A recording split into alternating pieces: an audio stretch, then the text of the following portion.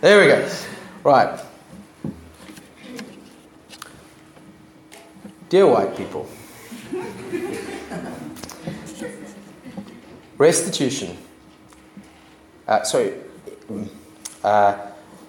expropriation without compensation is the issue that's brought this up. But it is part of a far bigger conversation that we need to have. A conversation around restitution. A conversation around making right the wrong that was done. About giving back what was taken. About undoing the injustice that was done and bringing about justice. When we talk about restitution, we're not just talking about, even then, we're not talking about a straight giving back. Like a land was taken, we give back the exact land. Because that's not restitution. That's compensation. Compensation is compensating someone for their loss. Restitution is actually based on the person who committed the injustice. It's based upon their gains. So when we talk about restitution, we're talking about, yes, what was lost, but also what was gained by that act of injustice. We have to think about that, because that changes the dynamic. It's not just a simple A equals B. It's like, I have benefited massively from a system of apartheid that is designed for someone like me. Someone like me who is a white, middle-aged, heterosexual male. I am the pinnacle of the apartheid society. Let that scary thought sink in for a minute. But there it is. This is what you should aspire to, me. And the system was designed to ultimately benefit someone like me. I have gained from it, even when it has not been economic gain. It's part of this bigger conversation. And land fits in with this bigger conversation. Land is absolutely critical in this conversation. But as someone has suggested, it's part of a bigger conversation of making right the wrong that was done. And as Ryan pointed out, that wrong was done in the church. It was done in the name of the church, and it was done by the church. And that is a legacy we've got to own in this country. It's a legacy I would like to ignore. Why? Because I'm the beneficiary. Because those fingers are pointed at someone like me. So why is expropriation without compensation such a big issue in our country right now? Why is this issue being raised? Why is it being debated? Why is it such a hot topic now? And I want to suggest that expropriation without compensation is one method of restitution. Perhaps it is, some may even say it's the most controversial. Some might even say it's one of the more extreme methods. So why is this particular method so important right now? Why is this particular methodology such a hot topic right now? And I want to suggest because very little has actually changed in our country. Because we have seen very little actual restitution of any other kind. You see, maybe we wouldn't even be at this point. Maybe we wouldn't be talking about expropriation without compensation if white people in this country were seriously talking about what does restitution look like. If we even made something like willing seller, willing buyer work, but it hasn't.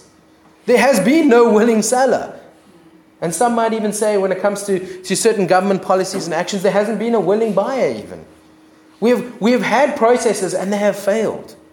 We've had as white people, we've had 20 odd years to do something, to say we have done wrong. How do we fix it? It is biblically, it is imperative upon the person who has done wrong to reach out and fix it. And so my question here, dear white people, is what have we done?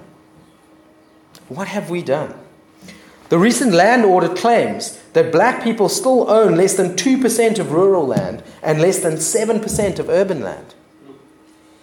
14% of our population still live in informal settlements. And by informal settlements, we're talking about shacks. We're not talking about RDP houses or similar kind of housing still in dangerous township areas. Let's just focus on 14% of our population still live in informal settlements. That is approximately 20 million people. 30% of South Africans do not have access to running water. That's more than 1 in 4.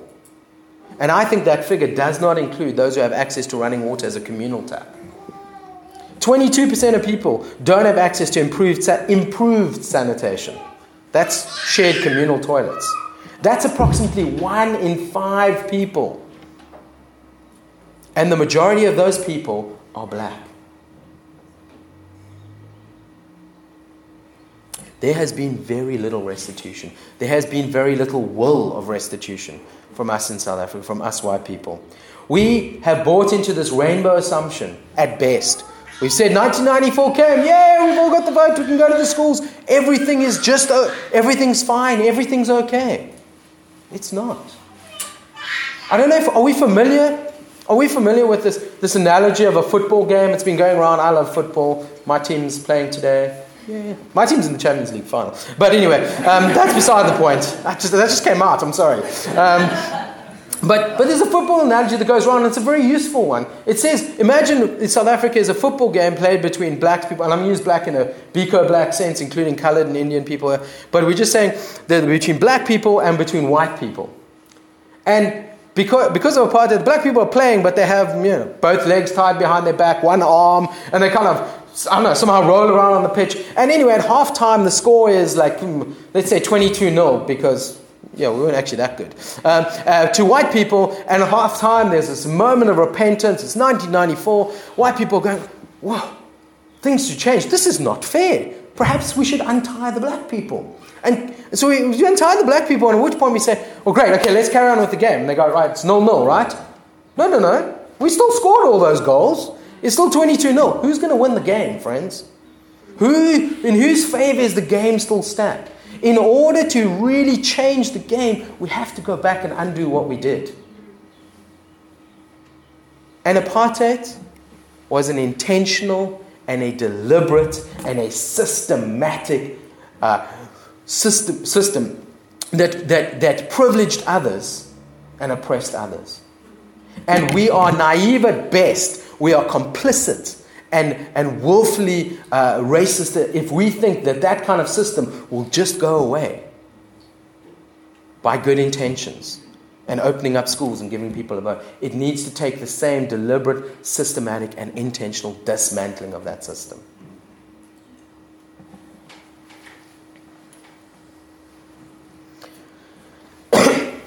Friends, as Christians, there is an irrevocable link between restitution and repentance in the Bible.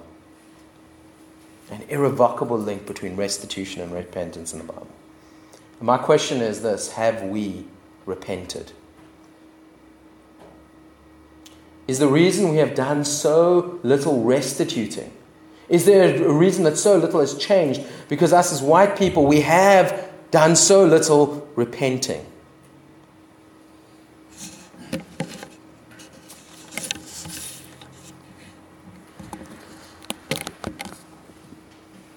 What have we repented of? We've gone to the TRC. We've made applications. We've said sorry. We've let black people in schools. We've given them votes. We've given them better. Where is the fruit of our repentance? Where is the fruit of that repentance? Let me ask you, friends, what have you given up? Repentance always costs. Repentance always costs in the Bible. What have we given up as white people? You know what I tell you? I don't think we've given up very much. I don't think we've given up very much at all. We still own the land. We still own the economic means. We still live a fairly good lifestyle in this country, the majority of white people. And friends, I want to tell you, I come from working class white stock. I don't own a wine farm.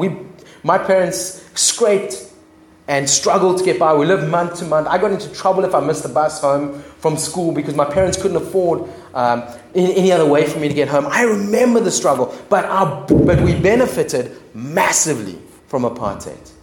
What have we given up? What has changed? And I want to tell you, my life seems to have gotten better.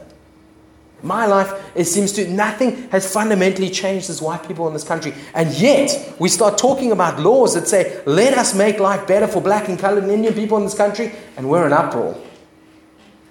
Have we really repented?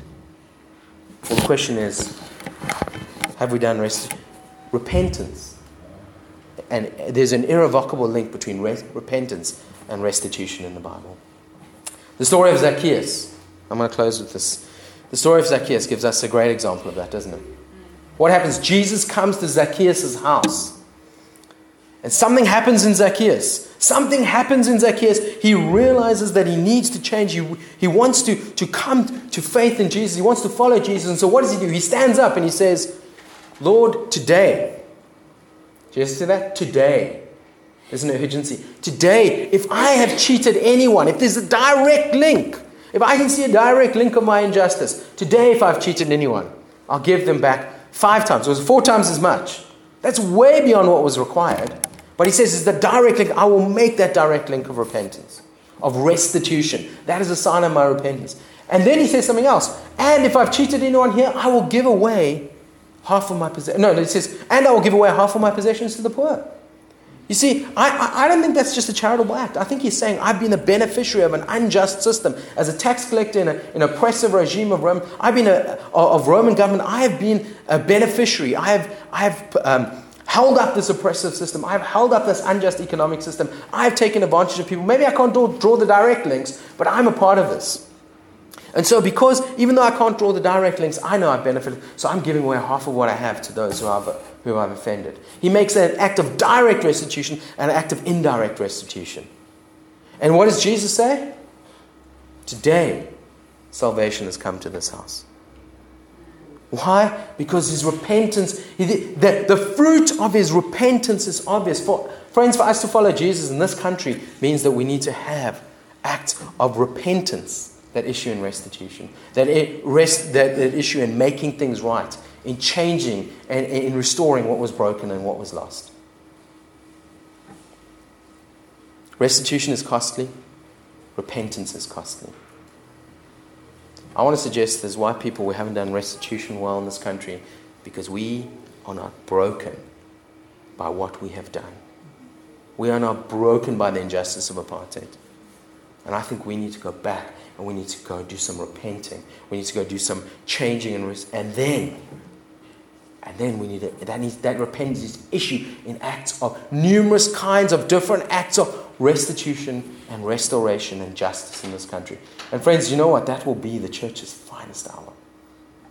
It will be the church's finest hour in this country. Because people will say, what kind of a people are you? What kind of a people are you to live like this? And we say, let me tell you about the King who had all the power and all the might and everything, and who laid that down to come and die for us. Who came and gave us what we didn't deserve, and didn't just give us grudgingly, but gave us bountifully and generously and over and above. He adopted us into his family, made us sons and daughters of the King. We deserve nothing.